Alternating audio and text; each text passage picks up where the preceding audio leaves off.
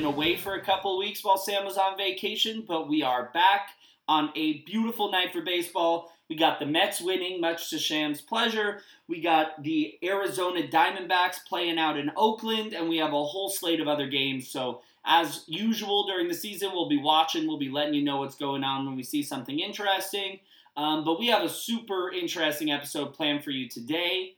Unfortunately, Sam got a little out of pocket on Twitter and promised you something that wasn't coming. Sam, do you want to fess up? Yeah, so Aaron and I had discussed maybe doing our under 25 player rankings at the time.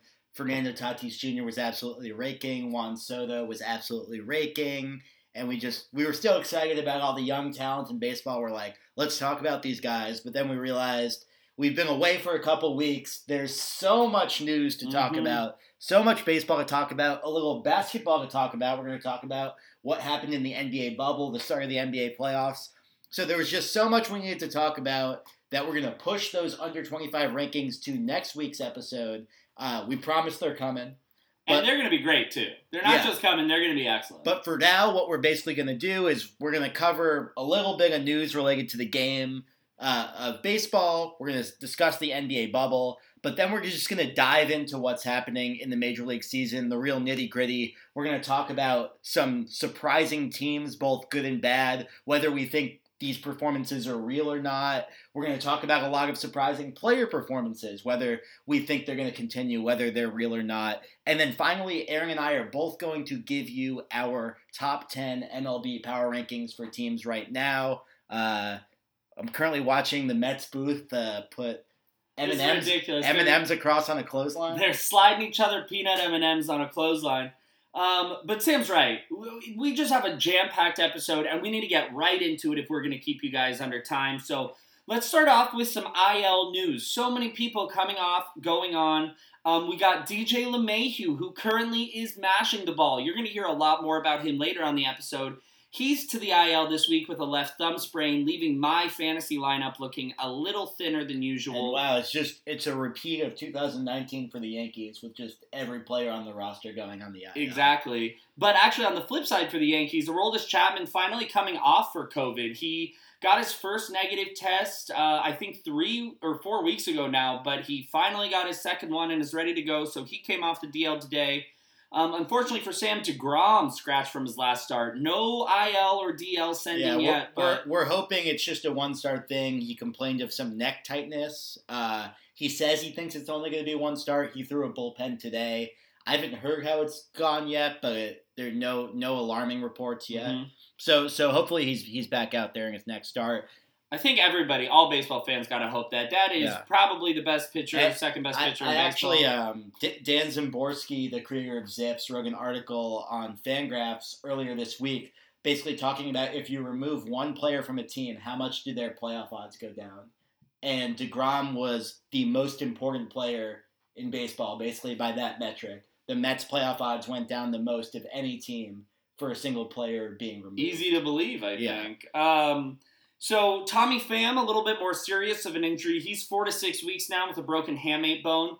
Did it while swinging at a nasty Junior Guerra pitch in the D-backs game yesterday. And he was looking good. He was looking pretty good. Like an important piece. He was looking pretty good. Bo Bichette headed to the 10-day, felt something in his knee, whatever that means. Acuna and Albies both going down. Albies, of course, out since August 4th with a wrist injury, but Acuna just hits the DL over the weekend with left wrist inflammation. Yeah, a lot of injuries from the Braves because Soroka also tore his Achilles and is out for the season. I know I've been criticizing Soroka on the podcast in the past, but of course, I still think he's a good young pitcher. Never want to see this. You never want to see any player go down, especially with such a horrific injury. So, of course, we're hoping that Soroka's back on the hill soon. A guy who probably will be back on the hill soon, Madison Bumgarner. As a D-backs fan... Do you want him back on the hill? Keep him on the IL. I swear to God, watching him give up like 7 home runs in 4 innings to the Rockies last weekend. And I don't remember if we discussed this on the podcast or just with each other, but I really told you I did not like the Bumgarner signing. Yeah, no, I know. They paid a similar amount to what the Phillies paid for Wheeler, and oh boy, does it not look great. Yeah, it's been pretty brutal, but we're holding out hope. So, Strasburg, 10-day IL on Saturday with carpal tunnel. That's unusual. Yeah, and he of course didn't even pitch to start the season, so it's after one or only two starts. Not a great way to start No. his contract extension with the Nats, and it's we'd been talking before the season about how like this NL East was like a stacked division, but like literally everyone in this division is getting injured. Is all beat it's up. Insane. It looks pretty bad right now. Yeah. A guy who's looked pretty good but has just headed to the injured list is Edwin Rios of the Dodgers. This is a guy who kind of came out of nowhere as Luke Voigt blasts his 7th home run of the season for the Yankees to take the lead here. Over 31 ABs in 14 games. He's already knocked 3 homers, doing about 1 homer per 10 ABs. And he's got a 171 WRC plus, so small sample size, but this guy can clearly hit. He showed it in the minors, too. Of course, if any team just does not need to worry about injuries, it is the Dodgers. Right. And they haven't even been that injured, but they've had some really puzzling poor performances early. And again, those are going to be on our Real or Not segment, so you better stick with us. So that is big IL news. Now let's talk about a different kind of unavailability, COVID opt-outs. Sam, just take this whole segment because the only important COVID opt-outs since our last episode are both up in Queens right now.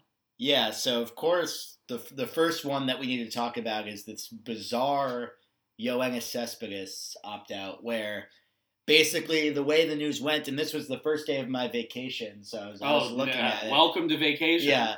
So first, the game's going on, and the Mets release a statement that Cespedes didn't show up to the ballpark. No one knows where he is. They sent a team to his hotel room. He wasn't there. And at this point, we're worried something bad has happened. Mm-hmm. Like, is Yoenis Cespedes okay? It's ringing of the Tyler Skaggs news last year. So I was nervous. I was very scared. And then you hear, like, sort of a few hours later that, no, Cespedes had just decided to opt out, not tell anybody. He just left. There was some rumblings that he was, like, unhappy and had been saying that to other players. That's unclear to me why that would be the case. Was he expecting... He was expecting to play every day. I believe that 100%. Did he, realized that he was only going to play 3 or 4 days a week tops? But, they were letting him DH almost every day anyway. So it's like, the idea that he would be upset that he wouldn't I feel DH like every day. I feel like bizarre. through the first 7 games, he only played 4 or 5. Yeah, maybe 5. Yeah. And, I mean, that fits with my perception of him, and it kind of fits with my idea of what he's got going on. Obviously, I feel awful if I'm wrong, but that is the impression that I got from the outside. The second guy, I do not feel the same way about, although Sam did float a conspiracy theory to me earlier. The second guy is Marcus Stroman, who just opted out. Sam, why don't you tell the listeners another possible reason for the opt-out outside of potential health concerns? Well, I will say before I get to that, as far as Cespedes opting out goes, it has not hurt the Mets as a team at all. In fact, it's allowed Dom Smith to basically play every day, which has been a godsend. Dom Smith has something like a 200 WRC plus right now. He's been absolutely on fire. So from that perspective, the Cespedes opt-out has not hurt the Mets. Now, this other opt-out, Marcus Stroman, has hurt the Mets a lot because their pitching staff behind DeGrom is hot garbage with Stroman out. Even with Stroman in, that pitching staff is already looking thin from what we've seen this season. No, that's certainly true, but it's much more passable. But okay, Stroman opts out. He had not pitched at all during the season because of a strained calf. By all accounts, he was ready to come back soon. But he decided to opt out, claiming he had basically his mind had changed. It was a family decision.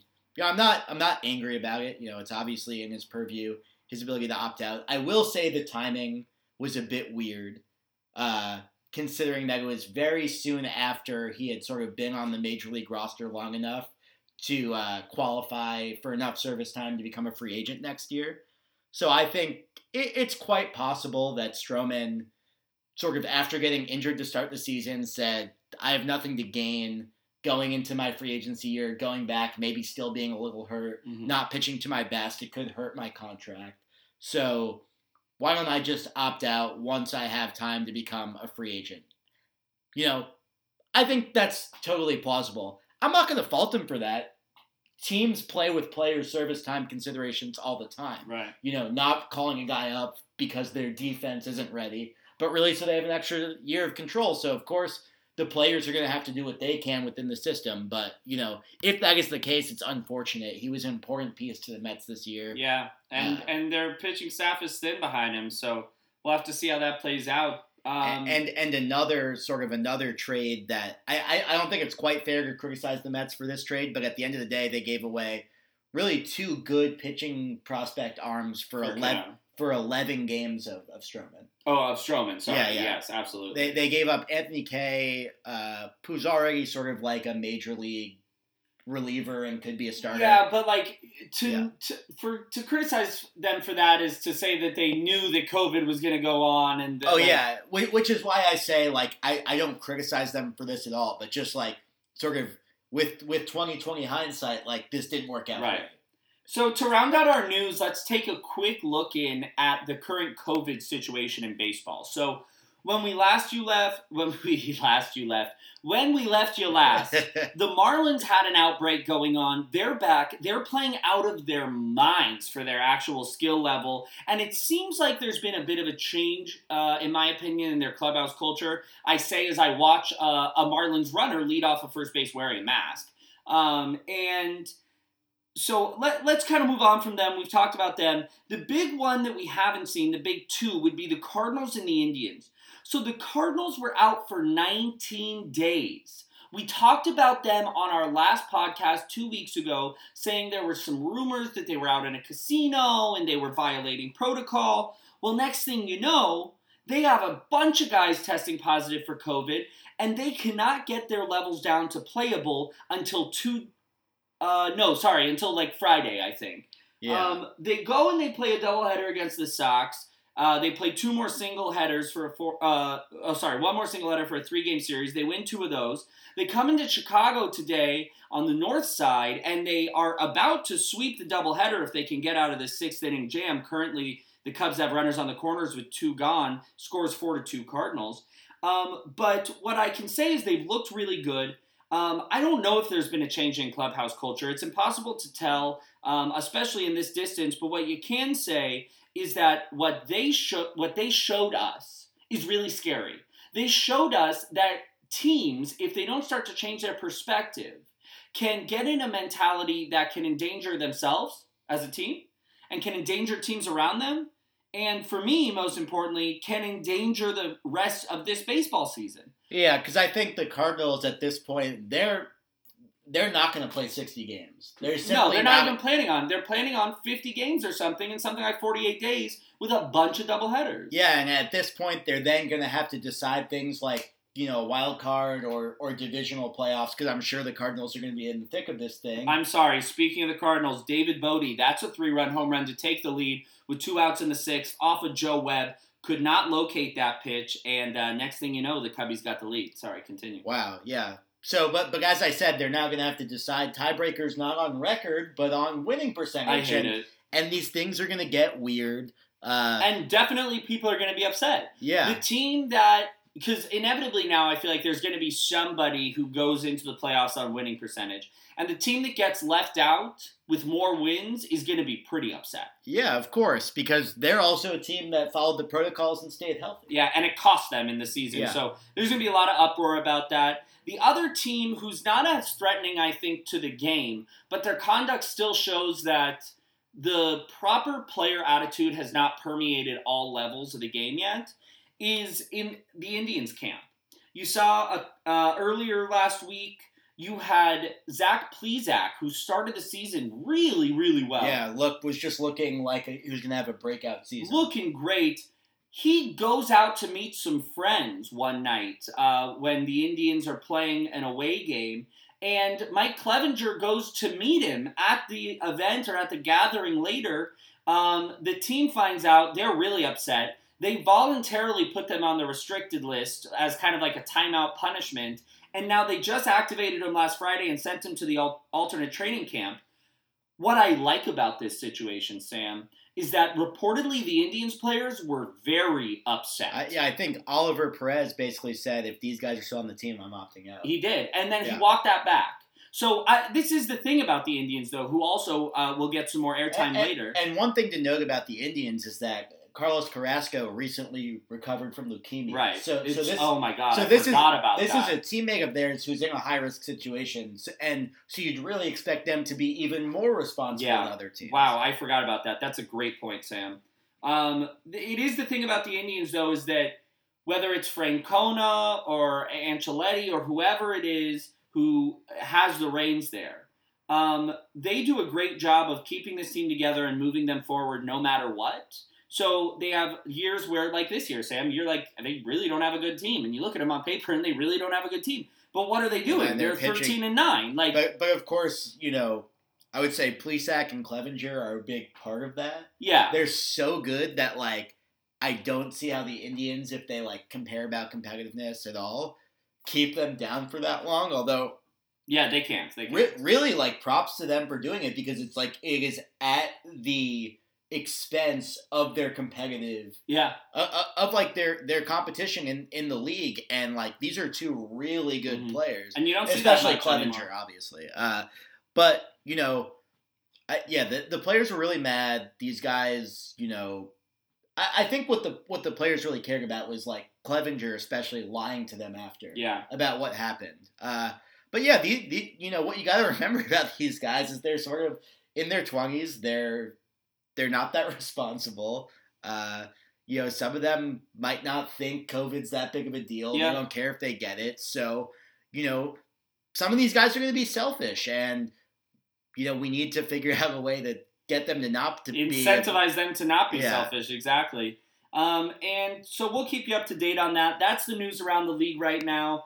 Guys, it has been amazing watching baseball every day. I know you all feel the same way. We're going to keep coming at you with all the hits, but we are also keeping our eye on one more sphere, so to speak, of the sports world. Little pun there. Yeah. And that sphere is the NBA bubble. Yeah, and the NBA, of course, is doing a much better job combating COVID than the MLB because of this bubble atmosphere, but they had 8 final... Which, of course, let's be fair, is only made possible by the relative roster sizes. No, yeah, of course. And space you need to play. Those are the two big things we've talked about it in the past. But there was an exciting end to the regular season. 8 games for every team in the bubble. And because of the play-in tournament that was put in where the 9th seed was within 4 games of the 8th seed, there were a lot of teams competing for that final playoff spot in the Western Conference, made for a really exciting end to the season. Exciting for who, Sam? Exciting for a lot of teams, and including your Suns. I mean, until they didn't make it. Yeah. Without losing a game. They won every single game and they didn't make it. Tell me how that's fair. These guys went out, they played their little Phoenician tookuses off, and at the end of the day, they got nothing to show for it. TJ Warren, Devin Booker, out of their mind. Well, no, maybe if they had kept TJ Warren. Oh, sorry. TJ Warren did play out of his mind, but he did it for the Pacers and not for the Suns. No, I mean, Devin Booker looked absolutely legit. The Suns went 8-0. Now, do I think it's unfair that they didn't make it? No, they sucked. They sucked during the rest of the regular season. But, as a Suns fan, as a team that's building for the future with young talent, you got to be pumped by what you saw there. I'm feeling really good about it. And Devin Booker looked like the guy who's not just scoring. Oh, he's a developing young star. He's like a borderline superstar in this league. And now Phoenix has to think about, we want to get Devin Booker to stay. Because Draymond Green was sort of on... inside the NBA on TNT said, you got to get Devin Booker out of Phoenix. Now, this was when they were only maybe 1-0 or 2-0 in the bubble before they went 8-0. Yeah. I think Draymond got fined for tampering. Really? The idiot that he is. Because the NBA is a well-run organization, and that's just obvious tampering. Yeah, I mean, I feel good about it, but I'm also worried. I mean, the Suns have not had a good run organization in recent years. They used to. The owners and the GM at the helm now really don't do the same type of job, and so I'm worried. No, they've largely been the laughingstock of the NBA, along with the Knicks and the Kings for the. Why are our teams so similar? Like the Knicks and the Suns actually are pretty similar, and the D-backs and the Mets are pretty similar coming into the last number of seasons. But another guy I want to talk about because I love this guy always, but what he's done in the bubble has been comical. It's been video game. and that's Dame Lillard. Oh, so what a legend. Playing up in Portland, Dame Lillard, who, by the way, one time picked my friend Mike Wong's shoe design to wear on the court. So shout out. No way. Yeah, I didn't know that. I didn't know it's true. At shout out Chinaboy Tell him on Twitter if you're looking for him. And Dame has looked unbelievable. In the last 6 games in the bubble, he went, in terms of points, 45, 22, 51, 61, 42, 31. And the 51, 61, 42, Sam, to get him in. Yeah, 3 straight wins to get the 8th seed. This was after the game before missing 2 free throws at the end of the game against the Clippers and getting clowned by Paul George and Patrick Beverly. Dame Lillard was pissed about this. You know, he's a competitor. Yeah, he's a competitor. Went off in an after-game interview saying, "I've knocked both of them out of the playoffs. Like, what right do they have to be laughing at me?" And let's just say he took it personally. Went absolutely off, basically single-handedly, along with great performances from Yusuf Nurkic, CJ McCollum, dragged the Blazers into that 8th seed, won the play-in game against the Grizzlies. I believe after a 61-point game, Dame is caught mouthing on television, "Put some respect on my motherfucking name." and I really, no, but I get it. Like, obviously everyone knows Dame Lillard's a great player, but like, he's literally ascending to like close to Curry territory now with the way he's just like hitting logo threes at like an insane clip. Okay, but in fairness to him, he's been overlooked for so long. Like, everyone's been like, yeah, you know, Dame's a top 5 point guard in the league or whatever. But Dame has always, had a clutch gene. You can tell me it doesn't exist and that it's unquantifiable. No, but I think it's a thing in basketball. Dame is just disgusting when he needs to be. But also, he's an incredible playmaker. He's an incredible distributor. Like, he is just really, really solid. By the way, in this Mets game, it looks like we have a position player pitching about to happen. We got someone warming up in the pen. But I love seeing him go off like this. And I'm finally getting to The Last Dance right now. And I'll tell you, this smells a little bit like Jordan. The personal insults leading to the fire, it just has that same tinge. And he has that same level, obviously. I will say, like, I think Dame at his core is a better person than Michael Jordan. Well, that's not a very high bar, I don't think. No, I think Dame's a great guy. I think he's a great star for the league. And one thing that I really respect about Dame is sort of in the era of like stars constantly changing teams, you know, and like trying to find the best environment. Basically hunting rings. Yeah. Dame has been loyal to Portland. He's like, I love this city. I'm staying here. I want to get it done here. 100%. And like, I think he continues to get better every year. I think there's legit an argument for him being like a top 5 player in the league right now. Top 10, definitely. Yeah. Like, he's insane. And, you know, that brings me into another point about, you know, going into the playoffs, which I'm crazy excited about. Like, I think the NBA playoffs is arguably one of the best playoffs there is. I would agree. They're so exciting. In terms of major sports. But the 2 number 1 seeds, the Bucks and the Lakers, both, you know, kind of struggled in the bubble. Now, do I have worries about them? Not necessarily. You know, they're probably like already booking ahead that they're the number 1 seed. I could be worried about the Lakers because they play Portland and because I've seen Dame ice people out before. That's the point I wanted to make about the Lakers, and specifically is that this is not your typical 8 seed. This is a team that unlocked an entire new level with Nurkic coming back from injury, and Nurkic wasn't playing it all before the restart. Yep. And if Dame goes God mode like he did at the end of the bubble, like, I don't think they're going to beat the Lakers, but like, it could. It's not a foregone conclusion. It could, as far as 8-1 matchups go, like, this is as close as it gets. Charles Barkley, Chuck, one of the great men on television, predicted a win for the Trailblazers. I'm not saying that's going to happen. Chuck's not exactly good at predictions. He's more of a guru, I'd say. But by the way, if any of you out there are wondering why Miguel Andujar doesn't have more at-bats this season, go back and watch the ball he misplays in the top of the 5th of this Boston-New York game. Truly the worst thing I've seen since Eloy Jimenez last week, and that's saying something. On the East, though, I do agree with you. The Bucks are just going to run through the Magic. There's just no scenario in my mind where that goes any other way. The other series I'm really keeping my eye on, Sam, and again, I love all these. I'm going to watch all of them. I love the Rockets and the Thunder getting matched up. Yeah. Just because you have Harden and Westbrook back together, but not in OKC. Against Chris Paul, who was traded from the Rockets last year. Yeah. It is just an amazing amount of synergy in that game. And I like the Rockets. And Chris Paul and Russell Westbrook are about as, like, catty as it gets. Oh, yeah. When it comes to, like, basketball players. So, like...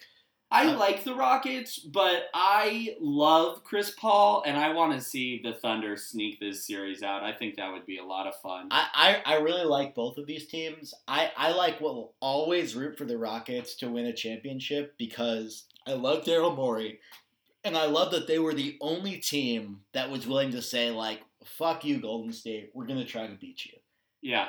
And, like, because of that, like, I'm just going to keep rooting for them. I understand people who sort of see the Rockets as, like, breaking basketball, playing a style they don't like. But I love James Harden. Like, I think he's incredibly fun to watch. Yeah, he's the most fun to watch. Yeah, so... Let's round this out. And let me just say... Yeah. Pete Alonso just got on base for his 5th time today. 2 home runs, a single, 2 walks. That's something you love to see for a guy who's really been struggling at the plate this year. Something you don't love to see is the D-backs loading the bases with 2 outs and getting nothing from it. Cole Calhoun, a little ground out. Let's pick the finals and who wins it. I'll go first. All right. I have the Clips matching up against the Bucks, but I have the Clips winning it all. I actually have the same finals as you. Yeah? But I have the Bucks winning. You got the Bucks winning. All right. I'm somewhat financially incentivized to pick that, as I mentioned last week that I have some money on that. But yeah, I'm going with the Bucks winning it. Okay, let's go some real or not, Sam. I'm going to fire teams at you. This is a bit of a surprise. I kept it a surprise intentionally because I want your honest reaction, okay? All right. I'm going to fire some teams and their records at you. You tell me if it's real or if it's not. And by real or not, basically, I'm saying, like, you know... They're going to continue roughly in this vein, or they're going to seriously regress in the opposite direction? Okay. Oh, well, not necessarily regress, but they're seriously going to play the rest of their games in a different way. Okay. And if you feel strongly about any of them, feel free to say a few words. I will. The Rockies are currently 13-8. Real or not? Not. Yeah. Although I will say that, like, this is not a case of a team getting lucky to be 13-8. They've legit played well this year. Yeah, for sure. But which I do want to make a distinction between. But I don't think they are this good. Like, I think their players will come back down to right. earth. I think their hitting is real. As I mentioned to Sam earlier, if you look at their 2 through 5, you have Trevor Story, Charlie Blackmon, who for a long time has been the best hitter in baseball this season, Arenado, and then Daniel Murphy, who, had a really off year last year, but is still a professional hitter hitting in cores. I don't think there's much depth in that lineup.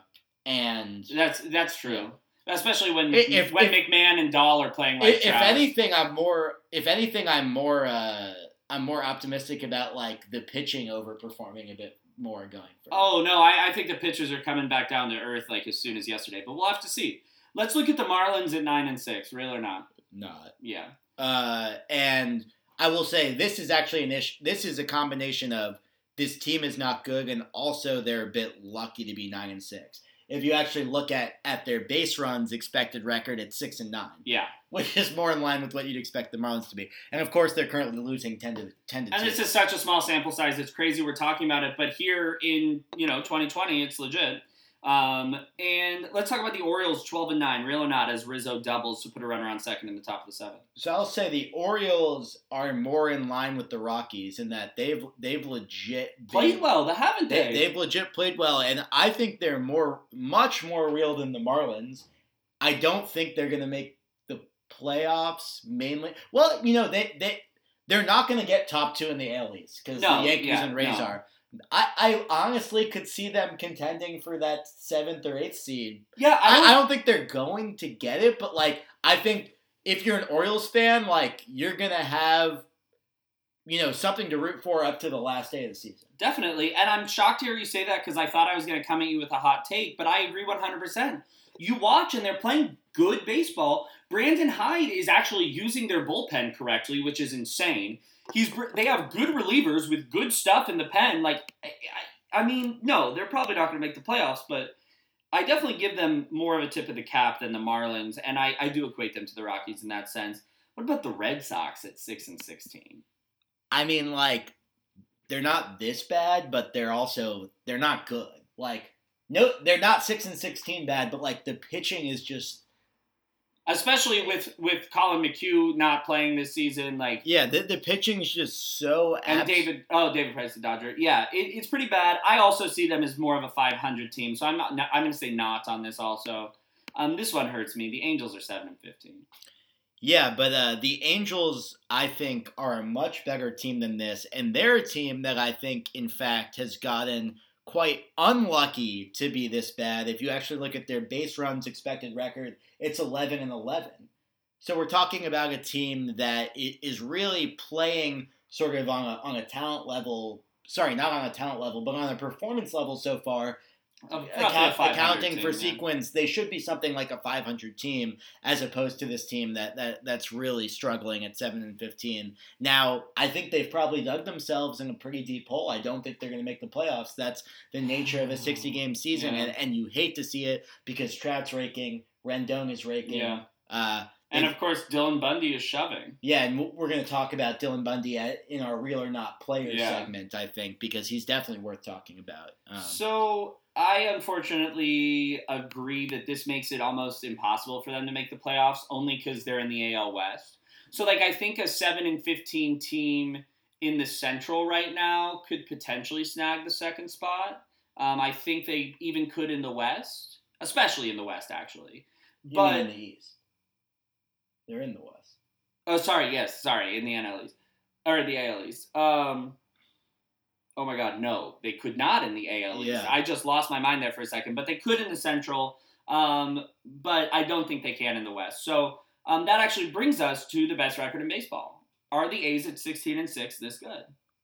Well, are they 16-6 good? No, but they're insanely good. They're really good. I mean, they have so much star power in terms of, like, players who are stars but, like, aren't necessarily thought of as, but, like, Chapman, Semien, Olsen, Mark Canha.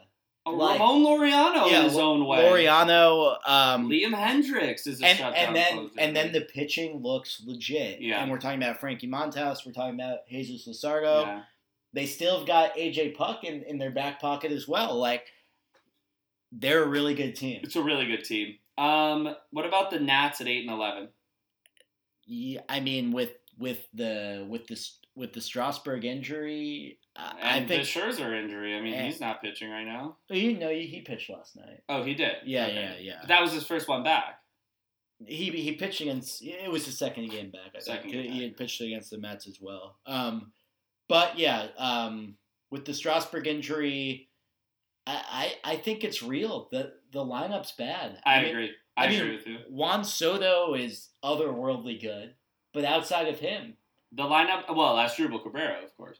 Yeah, and Howie Kendrick actually is. The lineup is tough. The pitching without Strasburg is really tough. Anibal Sanchez can't get a guy out this year. He is complete garbage. Yeah, he's totally lost it. And I agree. I think this is roughly exactly who they are.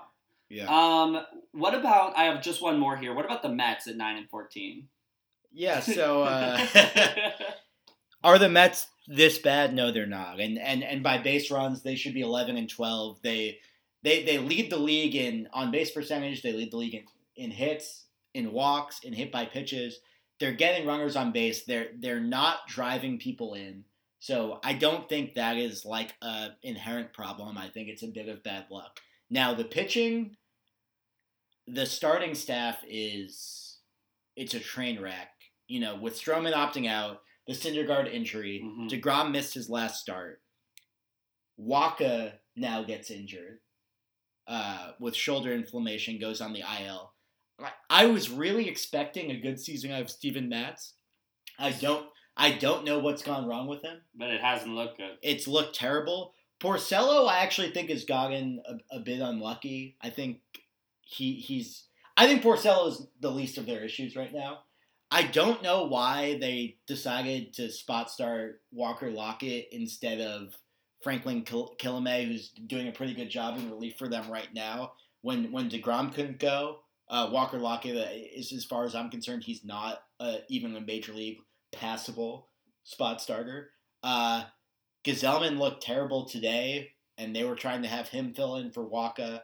I think the bullpen at this point is deep enough with Brock back, Jared Hughes back doing well, Jason Strebe doing well. Betances looked pretty good in his most recent outing. Edwin Diaz is looking actually remarkable this year after his one blown save early on.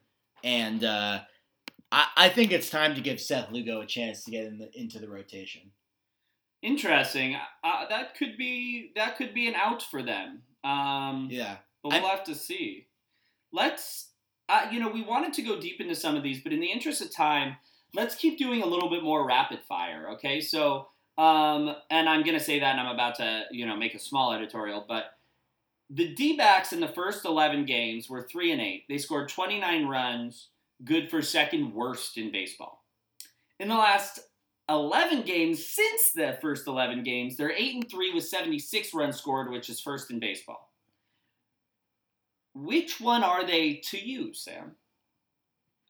The first one. And why? And how can you say that? I'll tell you, I've been quoting sort of base runs recently, as we've been going through these teams. The D-backs have been the luckiest team in baseball by base runs, 4 games above their expected record, which is 7-15. And when we're actually thinking about that, we're literally talking about a team that's been as bad as the Red Sox. The only team they've been better than is the Pirates. When we look at their base runs expected record. Well, now, but Sam, what you're seeing in that is a bit of luck. What I'm seeing in that, because I'm keeping my eye on the game, of course, as I am right now. They're in a 0-0 horn match with the A's here. I see a team that fights every single day, okay? Even when Madison Bumgarner goes out there and gives up 7 taters in 5 innings, what do? They come back and they score 6 in the 9th to make it a 1-run game. Because these guys have fought every day of the season. Their offense was just sleeping. Their pitching was hurting. They turned the offense around. The pitching is slowly coming. And let me tell you something. They've done all this without Eduardo Escobar. Because until last night, Eduardo Escobar had not had a big hit. He barely had a hit. He had 1 home run. Last night, of course, he hit the game-winning home run, and we love him for that.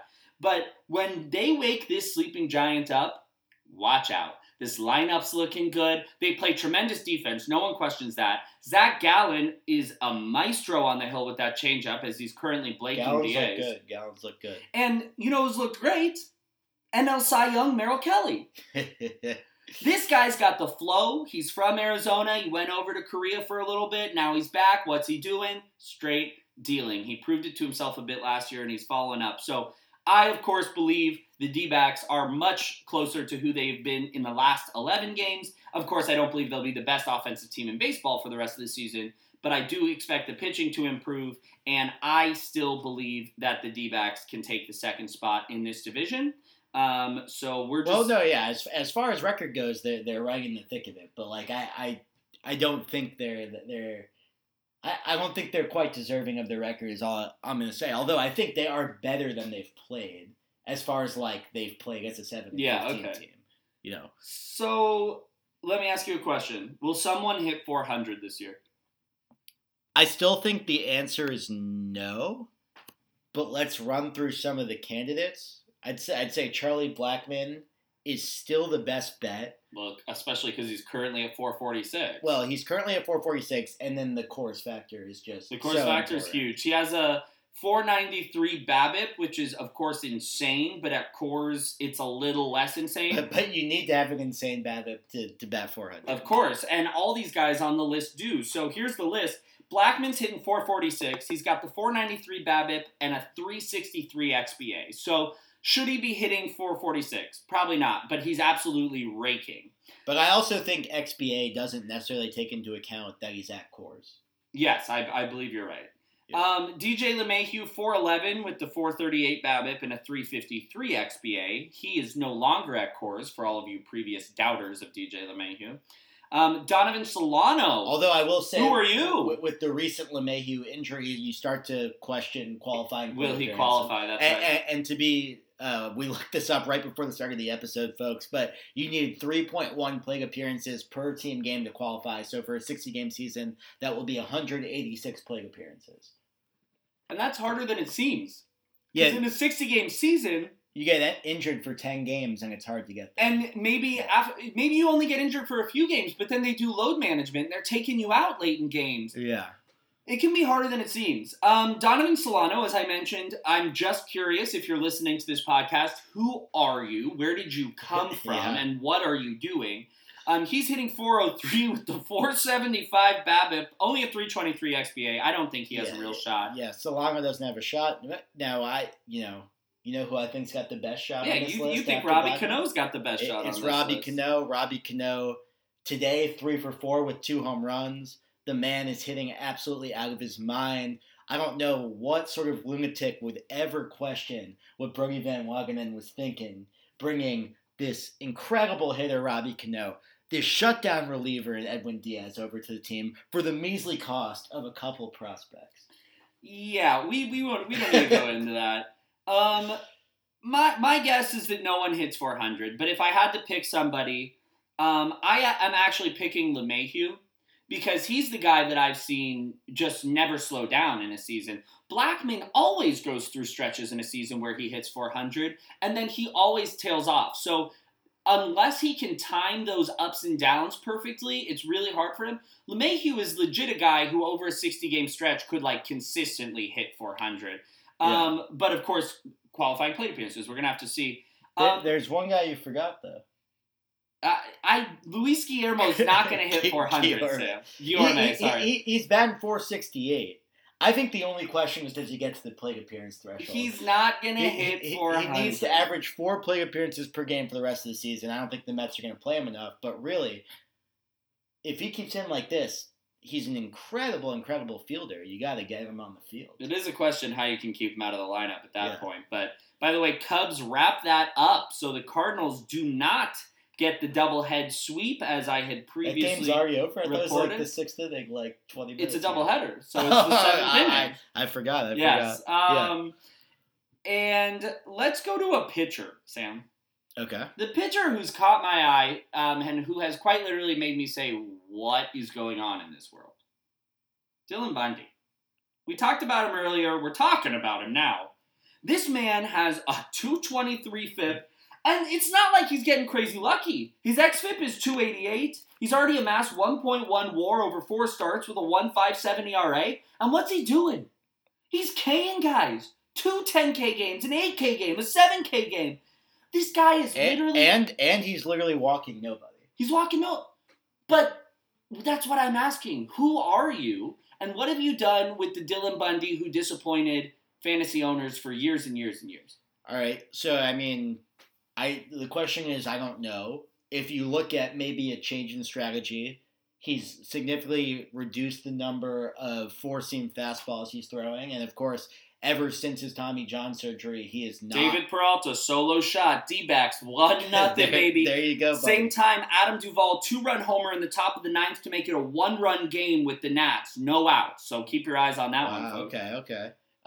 But, yeah, Dylan Bundy has not had a good fastball since he got hurt. Of course, that was, he was throwing close to 100 as a prospect, but then he got hurt and the velocity didn't really come back. Ticked down 4 or 5 miles an hour. Yeah. So he's sort of scrapped the fastball and he's throwing almost completely sliders in its place and it's working. You got to question, what were the Orioles doing with him? If it's really that simple, how did nobody say, look, Dylan, your fastball's crap, okay? Your slider's a pretty decent pitch. I feel like anybody at any baseball analytics department in sports could have done that. Yeah, and I of course, we'll see if this continues. Pitchers can get hot all the time, but he certainly looks like a different pitcher than he's been in the past. Yeah, so there are a couple hitters that I just want to do rapid fire on. One is the man leading the league in WAR right now, and that is the grandson of Hall of Famer Carl Yastrzemski, Mike Yastrzemski. Is Mike Yastrzemski good? Yeah, I'm going to say Mike Yastrzemski is good. I think we saw him be good last year, but Mike Yastrzemski is not great. Mike Yastrzemski is kind of like a Kevin Pillar caliber player. Big position player pitching right now. Logan Forsythe is taking the hill for the Marlins. And he's the only pitcher that Ahmed Rosario is currently able to get a hit off. That's right. Ahmed finally scored one. He's a good player, but he's not a great player. He's definitely going to regress, but the guy's got a legit hit tool. He's got pretty decent pop, I think. And, I see many good years out of this guy. I see him as an important piece of the Giants if they're able to rebuild, or an important piece of a real team when the Giants inevitably trade him. And I will say, as far as his prospect pedigree goes, this outcome is incredible. Another guy who might be the real deal is Brandon Lau. Well, I think Brandon Lau is the real deal. I think both Brandon Lau and Nate Lowe are the real deal. But what we're seeing this year is Brandon Lau finally coming into his own. He's had stretches in the past broken up by injury where he has hit for a high average and a ton of pop and stolen some bags, played a good second base, and that's exactly what he's doing right now. I'm going to say this is real, and as long as the kid stays on the field and getting regular ABs, he's a legitimate player. Yeah, I think Brandon Lau is really good. He's got a 430 WOBA now. I don't think it's going to stay that high, but expected WOBA is 451 as well, so it's not luck. There's one other guy who I think has gotten really overlooked, and he's out there, possible rookie of the year, coming out of nowhere, in Jake Cronworth. We got an infield of Machado, Tatis, Eric Hosmer, and the guy with the best expected WOBA of any of them is Jake Cronworth. What's going on? Jake Cronenworth is I don't even know how to pronounce it. Jake Cronenworth is a guy who went to Michigan, played shortstop, hit pretty well, 338 his junior year before going in the draft, but he also pitched.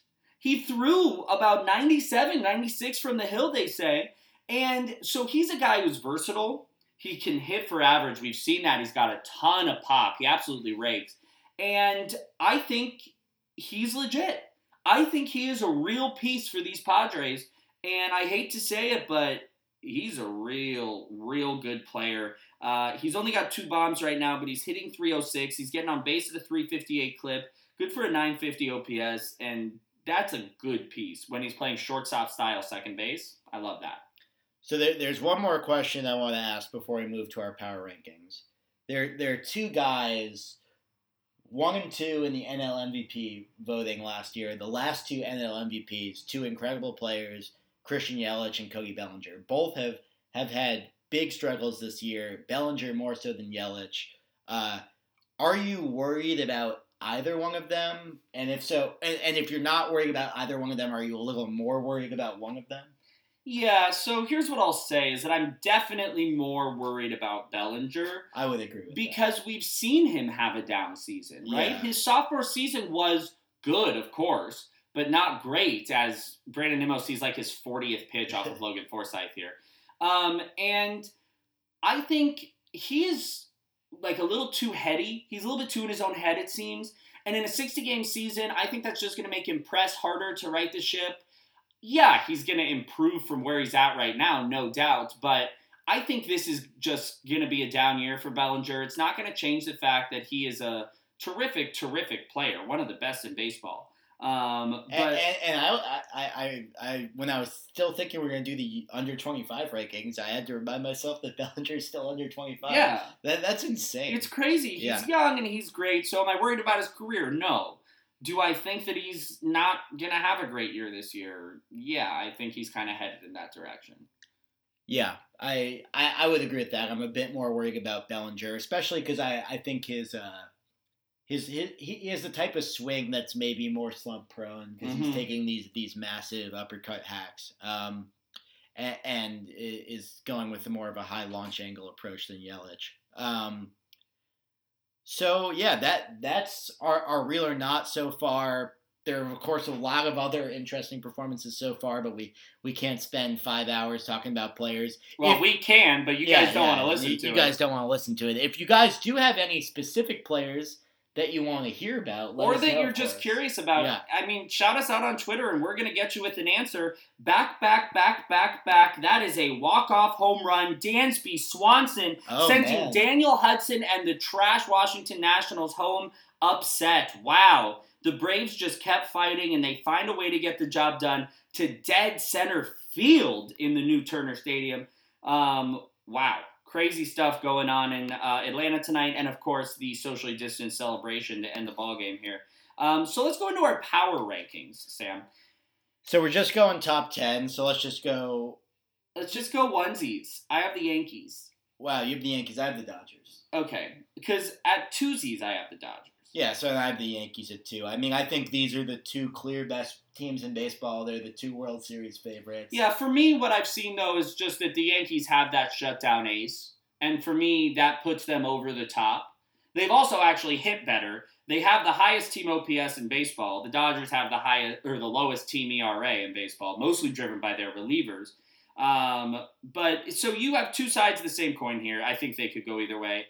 Yeah. At 3, I have the A's. I do as well. You do? Okay. And we've already talked about how high we are on the A's, how good we think they are. 4, I have the Minnesota Twins. Me too. That's crazy. You said we were going to have the same picks, and I was like, I don't think we are. Yeah. The Twins have been really good, and I had talked a lot before the season about how much I like the Twins, how I really think they were a deep team, especially in the lineup, and they're showing it. Like, they can rake. At 5, I have the Astros. I mean, yeah, they haven't played great, but at the end of the day, like, this is still an amazing team. Their team OPS is 96. Like, that's not going to last. That's crazy. OPS plus. Yeah. OPS plus, sorry. Yeah, okay. I had the Astros 7, but I will say, like, if I was ranking teams in baseball, I'd probably still put them at 5, but I wanted to go with, like, some blend of performance so far.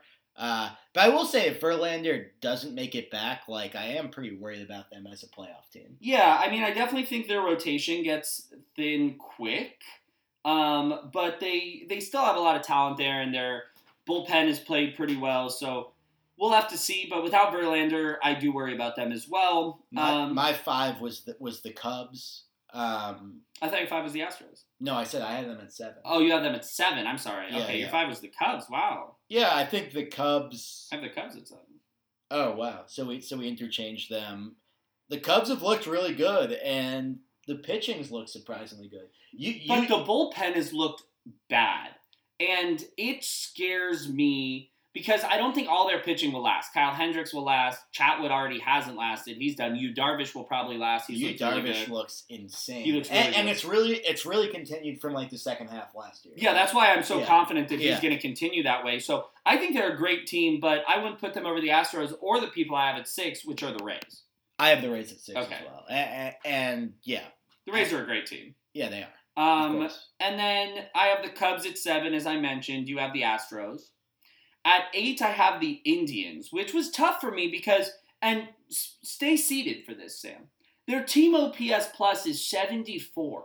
Yeah, they're the second worst hitting team in baseball right now. But and this is what worried me so much about them. Of course. Yeah. But what have they shown? But Jose Ramirez does look good again. Yes, which is important. What have they shown year in and year out? That they can win ball games without hitting the ball somehow. I don't know, because I think it's a prerequisite to win a game, you must score a run, but it sometimes feels like they win games where they didn't score a run. And honestly, I think that they can continue to do this.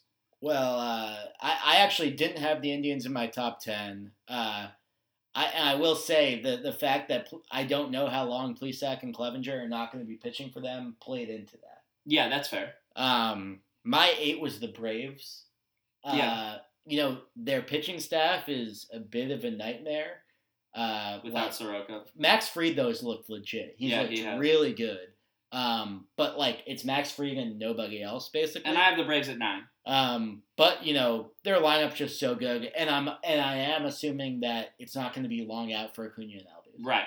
But Dansby Swanson, and I think when we did our NL East preview, you were high on him, and I was giving you some flack for it. But I've been totally wrong. Like, he's looked really good. Yeah, he's looked really good. He's definitely turned that corner. And I like them also. I have them at 9. I think they're still going to win that division. I had them in the beginning of the season. At 10, I got to give my number 9. Oh, I'm sorry. My number 9 is the Baltimore Orioles. Oh, my God. You're just ruffling feathers. And pun intended. We talked about how They have legit been playing good baseball this year. I don't actually think they're a top 10 team in baseball, but if I'm giving some mix of how well teams have played so far and their potential, which is what power ranking should be. And maybe I just want to give them a little reward for just coming out of totally nowhere. And let me tell you, I've heard that that's what was fueling them in this little run they've had, is that Brandon Hyde got him in that dugout every day and said, if you guys want to make the Alonzo Betts first top 10 power ranking, you have to light a fire. You got to go play. Orioles fans, you can write us thank you notes. Yes, we'll take them. And we'll take donations as well. We sure will. We'll also take liking and subscribing on your favorite podcasting network. We are on iTunes, Spotify, Stitcher, you name it, Google Play, Google Podcasts, we're doing it. Feel free to reach out to us at the Alonzo Bet on Twitter or the alonzobet@gmail.com. And with that awaited drum roll, we have a final 10. We have number 10. Who you got? I got the Cardinals. I know it's a super small sample size, but I'm just really impressed with the way they came back. I, of course, think that their chances of making the playoffs now are better than they were when they were playing a 60-game season. And I like the Cardinals here. Okay, I sort of didn't even think of them as an option. But I went with the Padres. That's just an awful pick. It's not. The Padres are the worst team in baseball. I think the Padres are awful. Kirby Yates, by the way, 10-day IL. Oh, really? Mm-hmm. But he already wasn't closing games. Drew Pomeranz has already saved 4 games this season. I think the Padres have a really good lineup. I love to make fun of Eric Hosmer, but he's finally decided to hit the ball in the air. I'm so mad about it. Eric Hosmer killing the D-backs this season. And he's looked really good doing it. So, now they have this infield of Hosmer, Machado, Fernando Tatis Jr., who's the best player in baseball. Who's insane. Yeah. And Cronenworth. And Cronenworth. So their catching situation's an absolute nightmare. If you've watched Francisco Mejia and you've ever caught a game in your life, you're going to have a heart attack. But the thing is, he also can't hit. So I don't know what he's still doing in the lineup. But then the other thing I want to say about the Padres, and this was a guy who I was touting the entire offseason. Mm-hmm. Dinelson Lamet. Mm-hmm. I don't want to. Ace. I have no comment on Dinelson Lamet's performance this season because it's an extremely touchy and upsetting subject for me, Sam. He's good. He has pitched well, I will state a fact and no opinions. So that rounds out our top 10 power rankings, folks. And is this going to change during the season, do you think, Sam?